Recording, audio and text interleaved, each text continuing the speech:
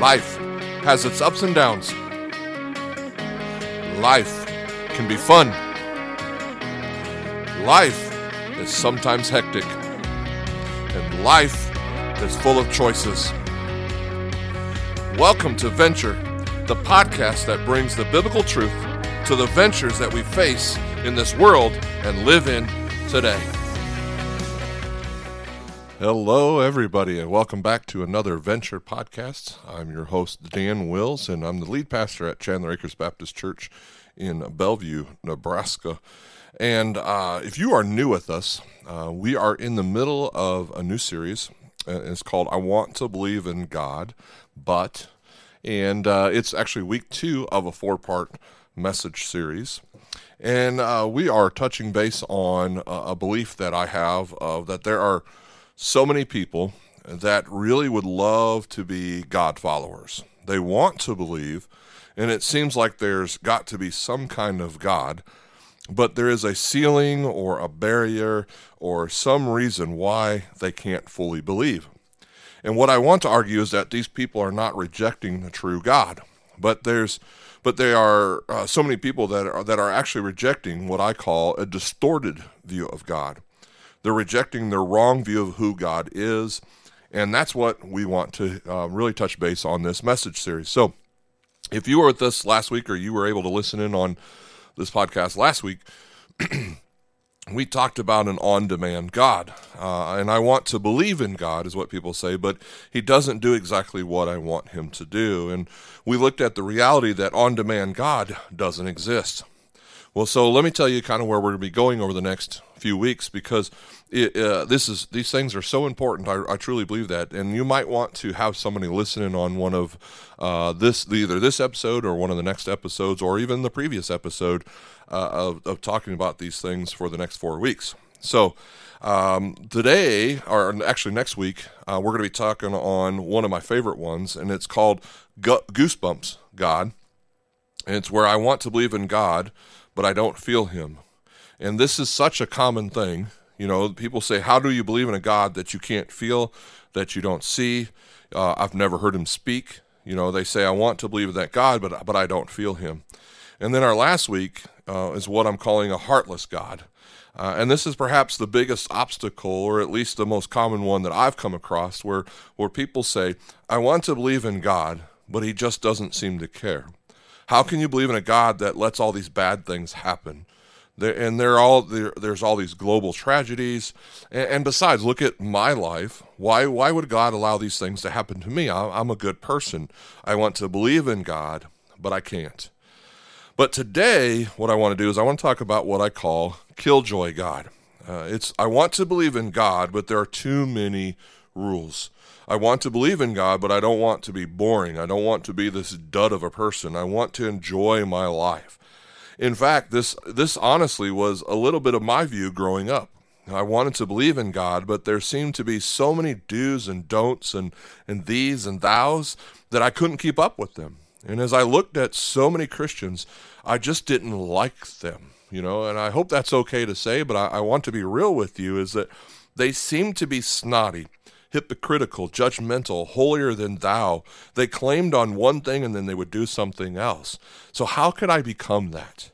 And then if I can even be more real with you guys, many of them seem just ridiculously boring. In fact, when I was growing up in the 80s and 90s, when I was a kid in high school, my view of the Christian guy, or the guys, were this. They simply wore penny loafers and had khaki pants and braided belts and Star Wars shirts that said, "May his force be with you." I just couldn't become that guy. I wanted to believe in God, but there are too many rules, too many regulations, and I just can't quite get there, you know. And some people say, I want to believe in him, but with all those rules, there doesn't seem to be any benefit anyways. My life is going fine. Why should I follow a God who tells me to do this and tells me to do that when it really gets in the way of what I want to do, is what I'm doing now, you know? And I want to unpack this a little bit today, because I want to talk about the good news and the bad news about Jesus and religion, okay? So we're going to start with the bad news, and what I hope is that you'll understand when I say religion, I'm not talking about Christianity, though, okay? When I use the word religion, what I'm referring to is man-made rules to try to please God. There's a difference between Christianity and just general religion. So I want to talk first about the bad news about religion, and then I want to talk about the good news about Jesus. So if you're kind of taking notes, per se, or using these in your mental head or or brain or whatever you want to use, here is the bad news about religion. Religion focuses on the external rather than the internal. It focuses on the external rather than the internal. If you've ever looked at somebody and say, hey, you're claiming one thing, but you're not living that, well, that's kind of hypocritical, right?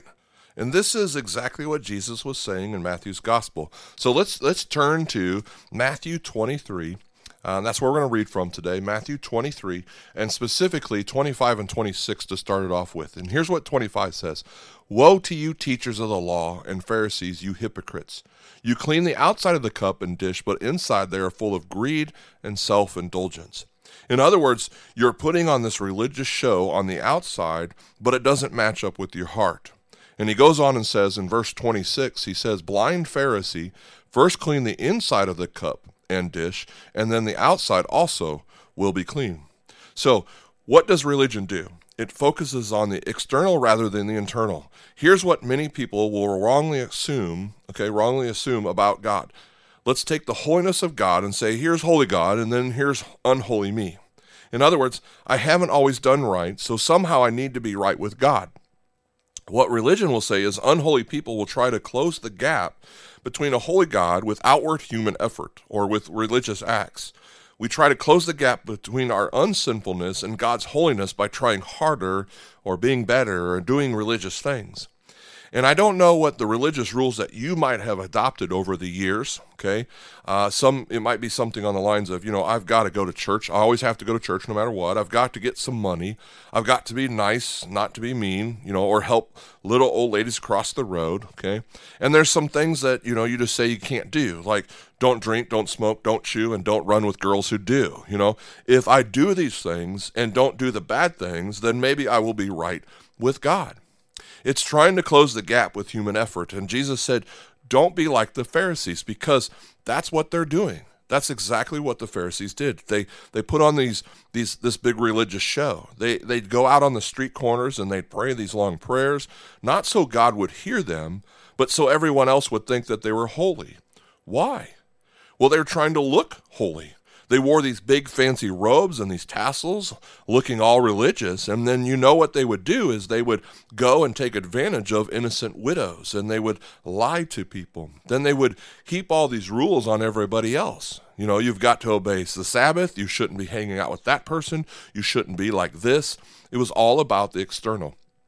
So let me give you a little history lesson that will maybe help bring some understanding as to why it was this way, okay? So let's just learn a little bit. And this might be new to some of you guys out there, but if you go back to the Old Testament after Ezra and Nehemiah, here's what happened. The religious leaders looked and said God's people were breaking the law. And because they broke the law, they were in bondage. And what we're going to do is we're going to come up with some new rules to make sure nobody breaks the law. And by the law we're speaking of is what is known as the Torah, and that means the first 5 books of the Bible. Okay, they said we're going to come up with some man-made laws to make it extra safe. Okay, well, what these well-intentioned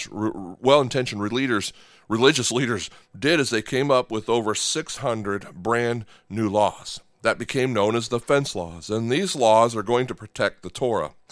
But they were so intense that there were actually 65 different laws about the Sabbath, 65 different do's and don'ts about what's going on with the Sabbath.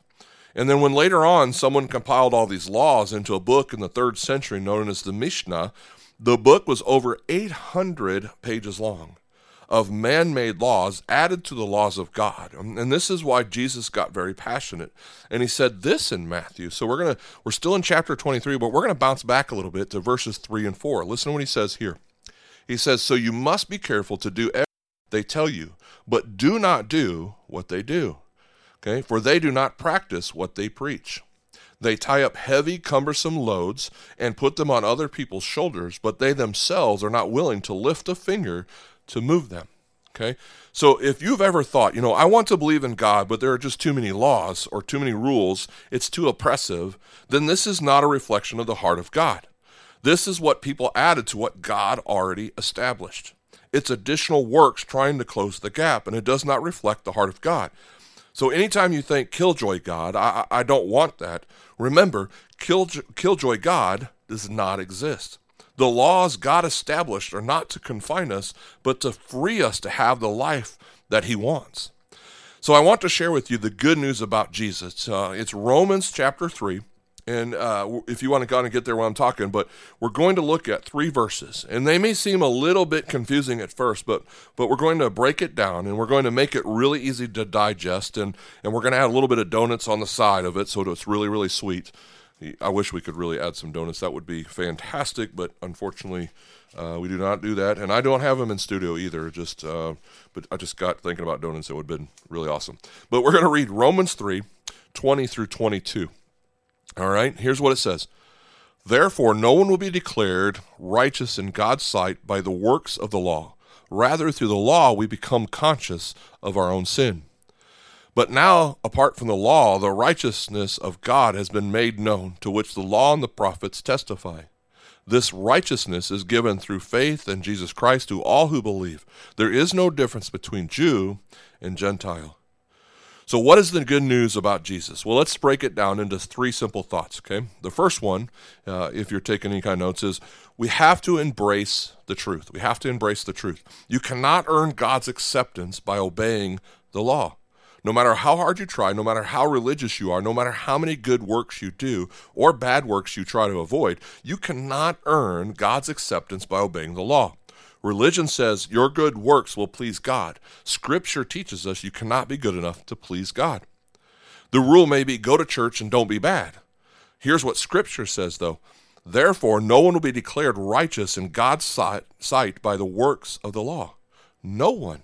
It doesn't matter what kind of church you go to, how holy you act, how good a show you put on, or how hard you try. You cannot be good enough to please God by your works. You cannot please God by just doing the works of the law. It's impossible. That raises the question, why in the world did God give us the law then? If we can't live up to it, then why did God put this in the first place? Put those laws there in the first place? Well, that leads us to the second thought, and so stick with me because there's a payoff, I promise. Number 2 is the purpose of the law is to show you your need of a Savior. So why is there a law? The purpose of the law is to show you your need of a Savior. Okay, so let's look at verse 20 all the way through, okay? This is what Paul said. He said, therefore, no one will be declared righteous in God's sight by works of the law. Rather, through the law, we become conscious of our own sin. This is what's so important. And we need to spend a few moments here because it's more of a common belief today that people would say, you know what, I'm not a bad person. And in fact, as a pastor, if I want to make a lot of people really mad, I can say, hey, you're a sinner. And they're like, don't judge me. Who are you to judge me? I'm not a sinner. This is why the law is so important. It actually shows us that every single one of us are sinners. Well, Dan, I'm not a bad person. Well, maybe compared to somebody else, you're not a bad person, but compared to the standards of God, we all fall incredibly short. In fact, there is a guy named Ray Comfort who asks a series of questions, and he kind of does this interview thing, and what I want to do is adapt what he does and ask you my own version of these questions, okay? And this is something that I've done a couple times, and I will do it again because it really helps us illustrate the fact that law shows us that we are in need of a Savior, okay? So, let me ask you a question, those that are listening. How many of you would have ever told a lie? Okay. Now, I'm sure a lot of you are thinking, yeah, I've lied, right? And so you've probably told a lie. And so you are a liar, okay? Then this next one might be a little embarrassing, but how many of you have ever stolen something? Okay. We've all probably stolen something. And if you're saying in your head, you know what? No, I really haven't stolen something. Well, think about a time that you visited a business and you borrowed a pen,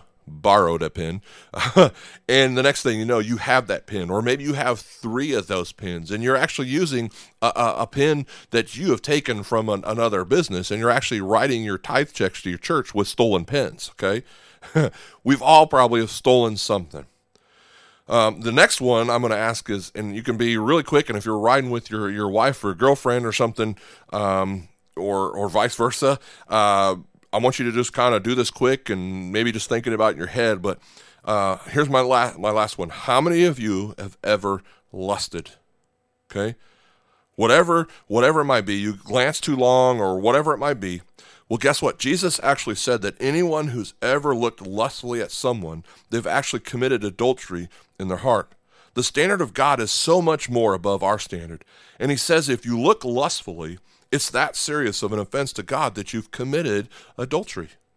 So based on a general show of what you guys have answered on your questions, okay, to all you really good people out there, what you've just told me is that most of you are a lying, thieving adulterer, because most of you have done that. And to me, that sounds like a pretty big sinner to me, right? In fact, I would say that you're wretched, you're pathetic, you're unrighteous, you're unholy, So welcome to Ventured Podcast, where we make you feel really good about yourselves, right? Now, I don't want to be harsh or critical or make you feel bad, but let me tell you why it's so important, okay? Because when you go through life saying, you know what, I'm not a bad person, then you don't recognize that you need the forgiveness and the goodness of God. I like to say it this way, okay? Until you see yourself as a sinner, you won't see your need for a Savior. And this is why we have to start here. Until you see yourself as a sinner, you won't see your need for a Savior. This is what is the good news about the gospel, that you cannot be good enough for God. There is no person that can perform their way to God, because all of us have sinned and we fall well beneath His standards. And the law shows us that, right? What's the purpose of the law? Well, number one is very simple. You cannot earn God's acceptance by obeying the law.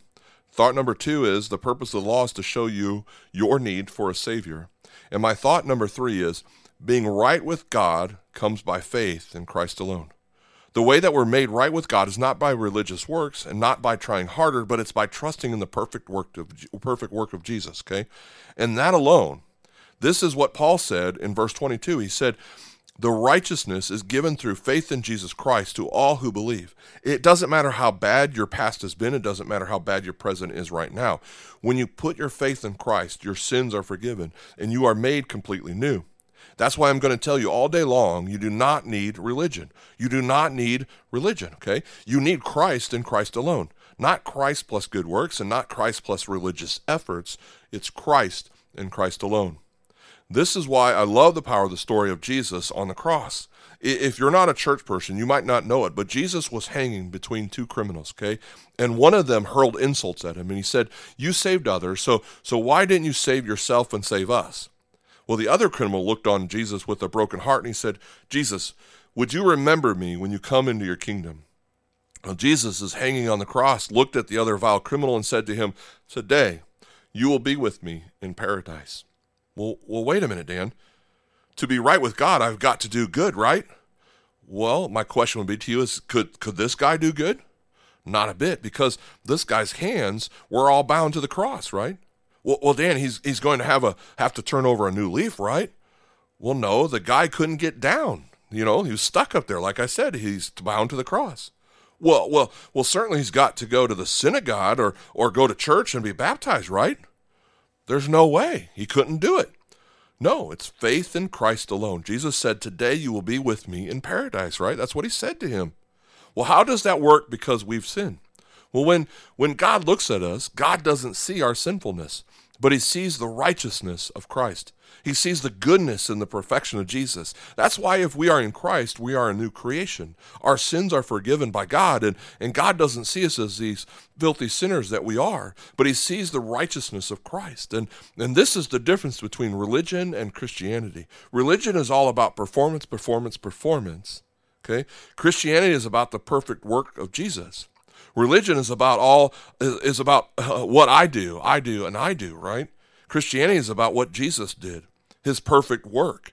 Religion says if I try really hard and if I obey, then maybe God will love me. Where Christianity says because God loves me and I'm accepted in Christ, I choose to obey and I want to follow his ways. Anytime someone says, I don't want to follow that God, he's a Killjoy God, there's too many rules, there's too many regulations. We need to understand this, that religion has complicated what God made simple. It's always been simple to God. Religion adds to the simplicity of the gospel. And you go all the way back to the Garden of Eden, and what did you have? You had God where he created Adam, and this is good. And then God created Eve, and this is even better because Adam wasn't very good on his own. But together they were really good, and they were naked in this beautiful paradise. And God says, be fruitful, multiply, have fun, subdue the land, name the animals, plant crops, enjoy my gift of paradise, be blessed, eat from any tree in the garden, eat and enjoy. There's one thing though, that tree over there is the knowledge of good and evil, and if you eat of it, it's not going to be good for you. So don't do that. If you eat of it, you will surely die. Be fruitful, though. Have fun, multiply, enjoy paradise, name it giraffe, turtle, pig, monkey. You've got a lot of work to do. But there's one thing not to do. Why did God tell them not to eat of the fruit of that one tree? Why? To keep them from fun stuff? To keep them away from what was really good? No. It was to keep them from that which would steal life. To give them the freedom of blessings. So what has religion done? Religion has complicated what God made simple. In Psalm 16, David said this, the boundary lines have fallen for me in pleasant places. Right? I love that. I'm going to say that again. The boundary lines have fallen for me in pleasant places. I've got freedom on this side of the boundary line. On the other side is danger. And I thank God for the boundary lines. They are there because he loves me. I don't have to obey those boundaries or the laws to please God, but because of his grace, I choose to. It's like when my wife and I got married 26 years ago, guess what? I promised to be faithful to her as long as we both shall live. That's the rule. That's the law. What's that for? That's kind of limiting, right? You can't be with anybody else the rest of your life. Well, that's no fun. No, what does that do? That keeps me in the blessings of a faithful marriage. That is far richer than any forbidden fruit on the other side. That's not a boundary that I want to cross for a forbidden fruit, because the blessings of staying within the boundaries are so much better. Why would I do that? Because of love. Religion complicates with laws. Jesus simplifies with love. Okay? Let me say that again. Religion complicates with laws, and Jesus simplifies with love. See, there was one time a religious person said, Jesus, what is the greatest commandment? What's the most important one? Because there's a lot of them. So what's the most important one? And Jesus said, above all else, the most important thing is to love the Lord your God with everything in you, your heart, mind, soul, and strength, and to love your neighbor just as you love yourself. Well, Dan, wait a minute. What about those other 600 laws? That's a lot of them. I've got to obey them, right? What's the most important? He said, love. Religion complicates with laws. Jesus simplifies with love. Religion has always complicated what God made simple. Love God with everything in you. Well, I better obey or God's not going to love me. No, because you are clothed in Christ and already accepted it. And because the boundary lines fall in pleasant places, I don't have to obey. I choose to obey out of an act of worship for who God is. I want to obey. I want to be faithful. I want to honor my God. Religion complicates with laws, but Jesus simplified with love. Well, I don't want to follow God and be a stick in the mud, be boring. There's too many rules. No, men added so much that God didn't put there. Jesus, by the grace and faith in him alone, we are declared righteous, robed with the righteousness of Christ. Therefore, I don't have to try to obey God with the religious works to close the gap. I can't even do that. I simply recognize I will never, ever be good enough. I am a sinner who needs a Savior, and when I call on the one who paid for it all, God hears my prayers. I am forgiven, and I am clothed with the righteousness of Christ. Because I have been loved, I choose to follow him. My only reasonable response is to give everything to the one who gave everything to me. Religion complicates what God made simple. Religion complicates with laws, but Jesus simplifies it with love.